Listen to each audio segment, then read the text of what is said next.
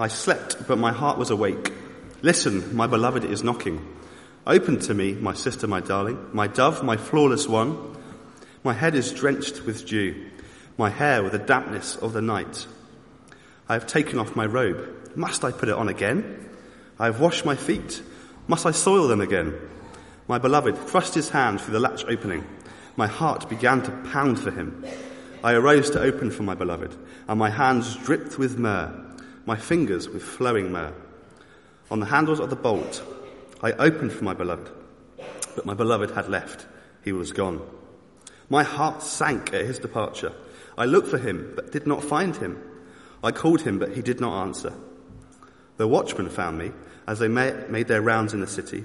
They beat me. They bruised me. They took away my cloak. Those watchmen of the walls. Daughters of Jerusalem, I charge you, if you find my beloved, what will you tell him? Tell him, I am faint with love. How is your beloved better than others, most beautiful of women? How is your beloved better than others, that you so charge us? My beloved is radiant and ruddy, outstanding among 10,000. His head is purest gold. His hair is wavy and black as a raven. His eyes are like doves by the water streams, washed in milk, mounted like jewels. His cheeks are like beds of spice, yielding perfume. His lips are like lilies, dripping with myrrh. His arms are rods of gold, set with topaz. His body like polished ivory, decorated with lapis lazuli. His legs are like pillars of marble, set on bases of pure gold. His appearance is like Lebanon, choice as its cedars. His mouth is sweetness itself. He is altogether lovely. This is my beloved. This is my friend, daughters of Jerusalem. Where has your beloved gone, most beautiful of women? Which way did your beloved turn, that we may look for him with you? My beloved has gone down to his garden, to the beds of spices, to browse in the gardens and to gather lilies. I am my beloved, and my beloved is mine. He browses among the lilies. You are as beautiful as Tirzah, my darling, as lovely as Jerusalem, as majestic as troops with banners. Turn your eyes from me. They overwhelm me. Your hair is like a flock of goats descending from Gilead. Your teeth are like a flock of sheep coming from the washing. Each has its twin. Not one of them is missing. Your temples behind your veil are like the halves of a pomegranate. 60 queens there may be, and 80 concubines, and virgins beyond number. But my dove, my perfect one, is unique, the only daughter of her mother, the favourite of the one who bore her. The young women saw her and called her blessed. The queens and concubines praised her. Who is this that appears like the dawn, far as the moon, bright as the sun, majestic as the stars in procession? I went down to the grove of nut trees to look at the new growth in the valley, to see if the vines had budded or the pomegranates were in bloom. Before I realized it, my desire set me among the royal chariots of my people. Come back, O Shulamite. Come back, that we may gaze on you. Why would you gaze on the Shulamite as on the dance of Mahanaim?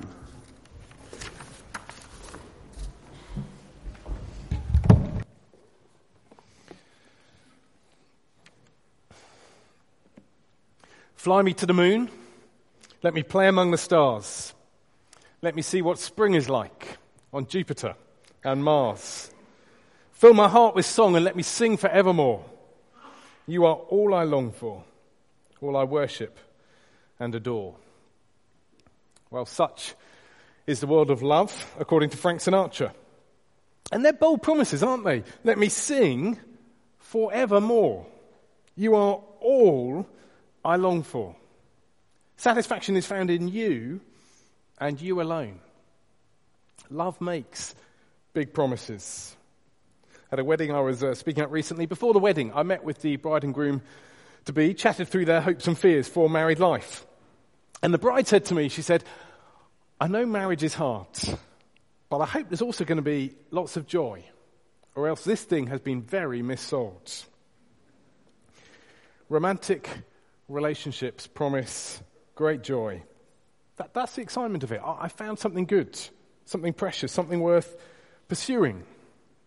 And the heart begins to race. Well, listen to the bride's word in chapter 5. I'm very deliberately going to look at these verses out of order this morning to try and help us see the structure of the poetry here. So look with me at verse 10 of chapter 5. Here we've got the woman extolling the virtues of her lover. In chapter 5, verse 10, she says, "My beloved is radiant and ruddy, outstanding among 10,000. That's kind of our 1 in a million language. His head is purest gold. His hair is wavy, as black as a raven. His eyes are like doves by the water's stream, washed in milk, mounted like jewels. His cheeks are like beds of spice, or perhaps better, his beard is like a bed of spice, yielding perfume. His lips are like lilies, dripping with myrrh. His arms are rods of gold, set with topaz. His body is like polished ivory, decorated with lapis lazuli. Lapis lazuli is a semi-precious stone. It's used to convey great worth and splendor. His legs are pillars of marble, set on bases of pure gold." So you see the steadfastness, the permanence here. "His appearance is like Lebanon, choice as its cedars. His mouth is sweetness itself. He is altogether lovely. This is my beloved. This is my friend, daughters of Jerusalem." They're glorious words of heartfelt love, utterly disinhibited. I'll spare you the details of the anatomical allusions here, but this is romantic love painted in perfection. So, how do you respond to that? What do these words do for you? They're meant to stir our emotions. That's what poetry does. So what is it for you? Is it joyful familiarity? You recognize this delight, and these words, they warm your heart. Make sure you tell your beloved if that's the case. Words are important. Or do these words bring longing? Like listening to love songs on Radio 2. You sense goodness here, but the absence of the goodness hurts. That can be true in all walks of life. Longing for what you once knew, longing for what you haven't known, and it hurts. Or is it cynicism? My guess is this might be the dominating response in the room. You hear the glorious perfection sung in these words, and you think, really? He's altogether lovely? I mean, can love be that perfect? And you're wanting to tell her, look, dear, I used to think like this, but wake up and smell the coffee of reality. That's the cynic's response. How do you respond? Where do you go when you listen? Well, let me ask you the question another way. What is reality here? Do verses 10 to 16 capture true love, real love? Or is it actually a fake picture of unobtainable love? Which is it?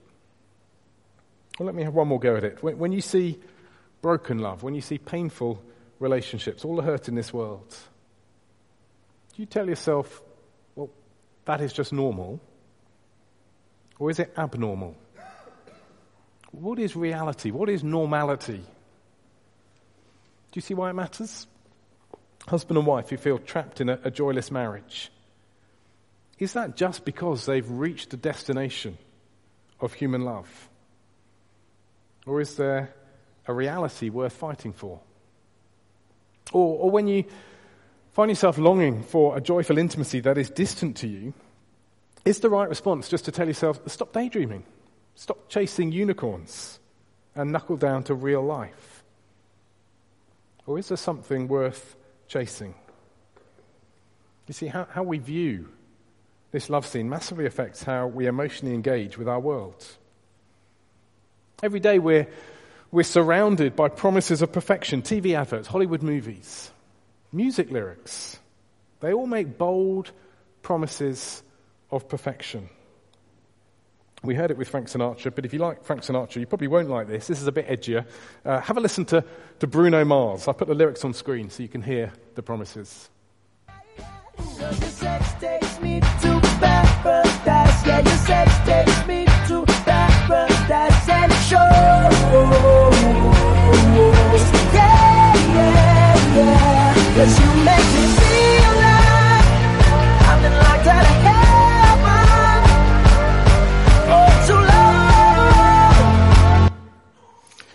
Now that is a tune that can really get into your head. I promise you that. It's been going around in my head all week.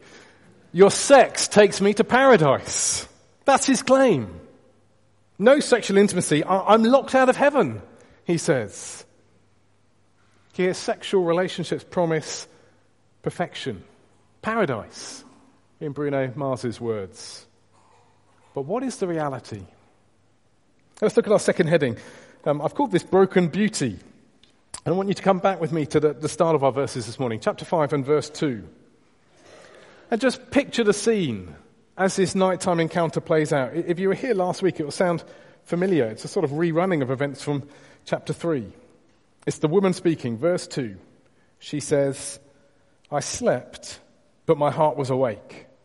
Listen, my beloved is knocking. Open to me, my sister, my darling, my dove, my flawless one. Again, the perfection's there.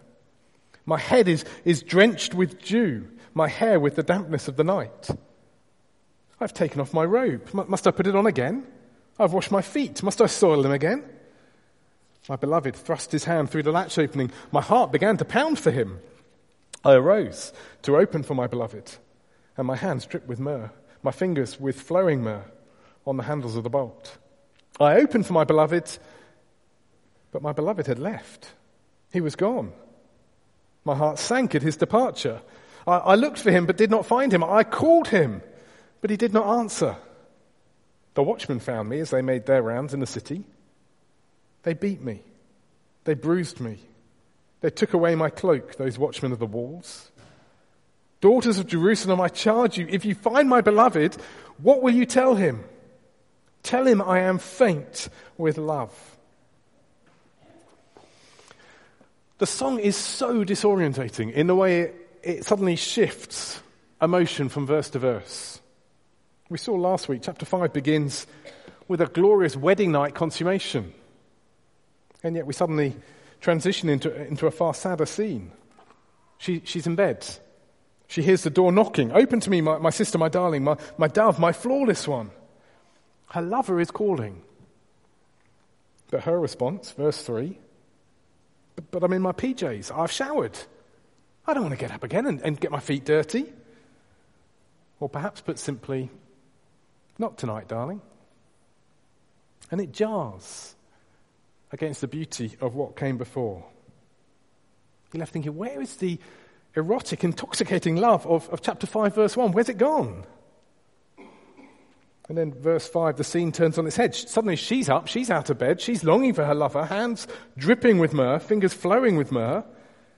And she opens the door, but verse 6, my beloved had left, he was gone. My heart sank at his departure. I looked for him, but did not find him. I called, but he did not answer. You see the crossed wires, the miscommunication. And it's a painful scene to look at as these lovers misconnect. She captures the pain of the moment in verse 7. The watchmen found me as they made their rounds in the city. They beat me, they bruised me, they took away my cloak. Those watchmen of the walls. They're not literal events.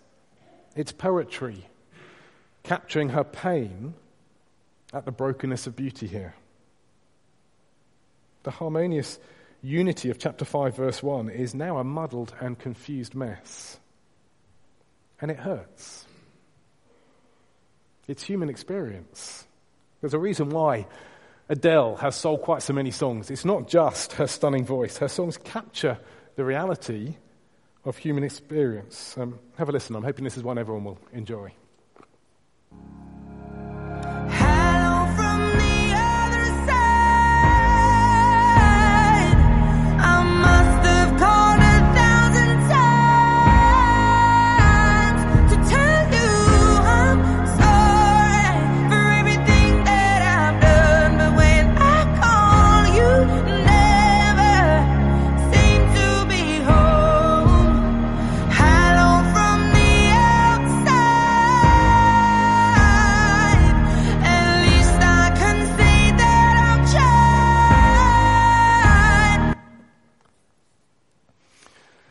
Hello from the other side. Hello from the outside. Do you hear the separation and the pain? Broken beauty. And yet, here's the real puzzle. In verse 8, she calls out to her friends, "Daughters of Jerusalem, I charge you, if you find my beloved, what will you tell him? Tell him I am faint with love." And then the story picks up again at the beginning of chapter 6. Chapter 6, verse 1. And the friends respond, Where has your beloved gone, most beautiful of women? Which way did your beloved turn, that we may look for him with you? And she replies, "My beloved has gone down to his garden, to the beds of spices, to browse in the garden, and to gather the lilies. I am my beloved's, and my beloved is mine. He browses among the lilies." If you've been here the last couple of weeks, you'll recognize the imagery in these verses. It's the imagery of sexual intimacy. The garden pictures their intimate love. This is the language that was used of their wedding night. Do you see the puzzle? Moment of great panic. And yet relational perfection is suddenly restored. And you're left thinking, what is normality here? How are we meant to read this? Here's what I found helpful as I've puzzled this week. Notice the language of chapter 5, verse 2. The woman says, "I slept, but my heart was awake." And then what plays out for us in that moment of fear is a nighttime scene. We had a very similar pattern last week. Chapter 3, verse 1, "All night long on my bed." And then a panicked scene unfolds. It's the watchmen, it's the night watchmen who beat and bruised and stripped her. In verse 7 of chapter 5, the moments of relational brokenness are pictured as darkness. But by the time we arrive at chapter 6, verse 2, perfection restored, and it seems to be a daytime scene. Gathering flowers, wandering in the garden, it's daytime activity. Day and night are important here, because that helps us see which of these scenes pictures normality. It's light that brings clarity. It's light that helps us see true reality. And so it seems to me that the daytime scene is capturing normality for us. It's not to deny or ignore the broken beauty that we see in the nighttime scenes. They very helpfully capture for us the reality of human experience. But we need to be clear on this. The brokenness is not normality. It is not the natural destination of human love.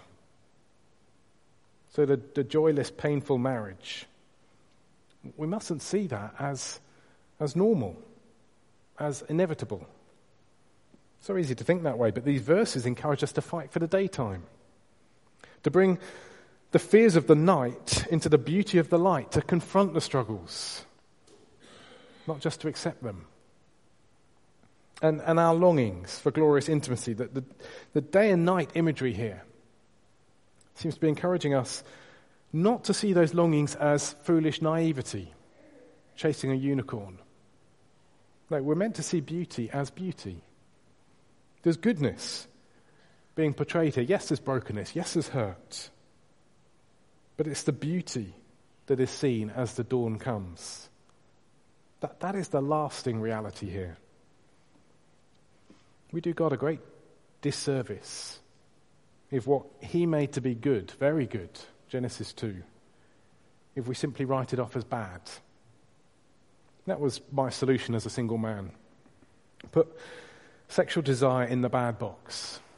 It's dirty, disgusting, don't go there.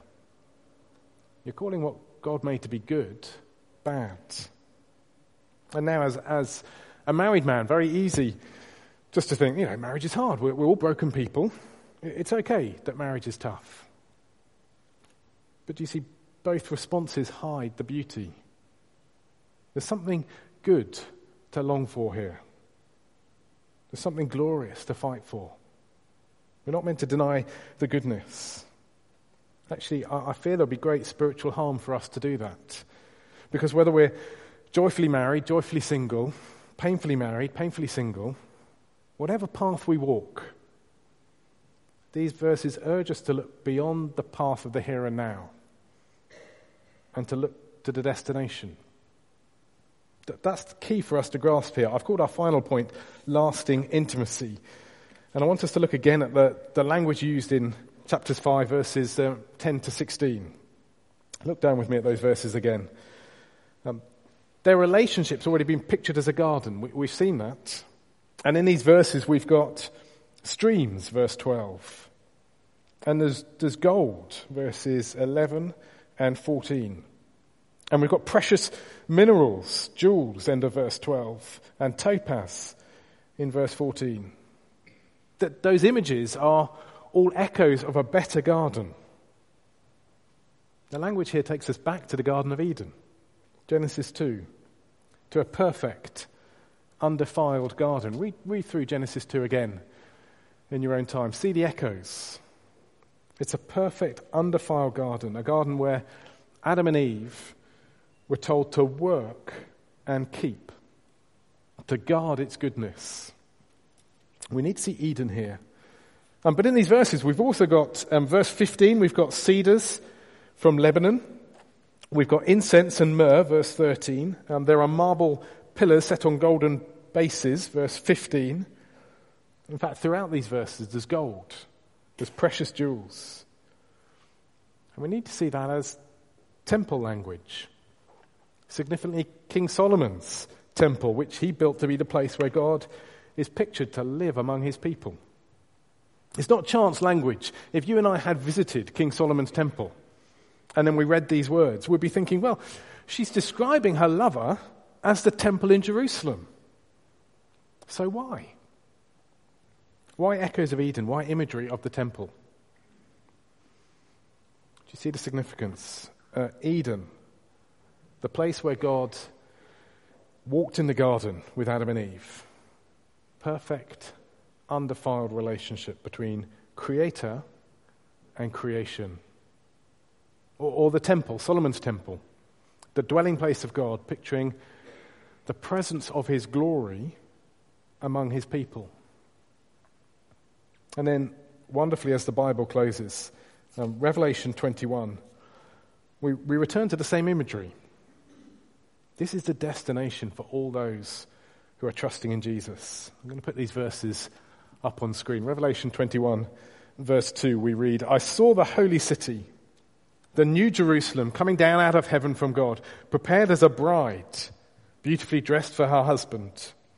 And I heard a loud voice from the throne saying, look, God's dwelling place is now among the people, and he will dwell with them. They will be his people, and God himself will be with them and be their God. He will wipe every tear from their eyes. There will be no more death, or mourning, or crying, or pain, for the old order of things has passed away. Then as the Apostle John continues to gaze on this temple, he writes, verse 18 of 21, that the wall was made of jasper and the city of pure gold, as pure as glass. The foundations of the city were decorated with every kind of precious stone. I did not see a temple in the city because the Lord God Almighty and the Lamb are its temple. The city does not need the sun or the moon to shine on it, for the glory of God gives it light, and the Lamb is its lamp. The nations will walk by its light, and the kings of the earth will bring their splendor into it. Now, do you hear that this is reality? Revelation's vision. As the bride in the Song of Songs captures her delight in her husband's love, her words are very deliberately calling us on to a greater love, a greater intimacy, one which is steadfast and glorious. Chapter 5 is helping us see that human love is just a fleeting shadow. So crucial that we get that, otherwise our longings crush us and our disappointments destroy hope. Human, intimate, sexual love is just a shadow, a glimpse of a greater reality. It is good and glorious. It begins to picture for us something that is incomprehensibly good. So, we mustn't write off human love as bad. We mustn't assume that brokenness is the norm. We've got to fight for beauty now, but we do that so we long all the more for eternity. And we mustn't shroud our longings. We mustn't pretend that we're chasing unicorns. There's goodness in human love. It's okay to long for goodness, but we must let our longings pull us on to the greater goodness. As we find ourselves longing for human intimacy, we need to let that longing turn to praise for this glorious day which is to come. It's lasting intimacy. So long for this day. Life in all its glory and its brokenness. It is just a breath. Some of you know this better than I do. Life flies by. It's just a breath. But the reality, true glory, lasting beauty, that's the great destination for all those who trust in Jesus. And we need to keep reminding each other of that each day. That is the true destination. Let's pray that we would long for that together. Let me lead us in a prayer. I'm going to invite the music group up actually as we pray, and we'll sing. Let's pray together. God our Father, you are a wonderful, a glorious God, and you have prepared for us an eternity that we cannot imagine. We only glimpse its goodness in the life that we live now. Father, help us to see that goodness, but to long for the greater goodness. Help us to encourage each other along the path that you've given us to walk, reminding each other that true, lasting intimacy is to come. As we sing together, as we break bread and share wine together, remind us of the great hope we have in Jesus. In his name we pray. Amen.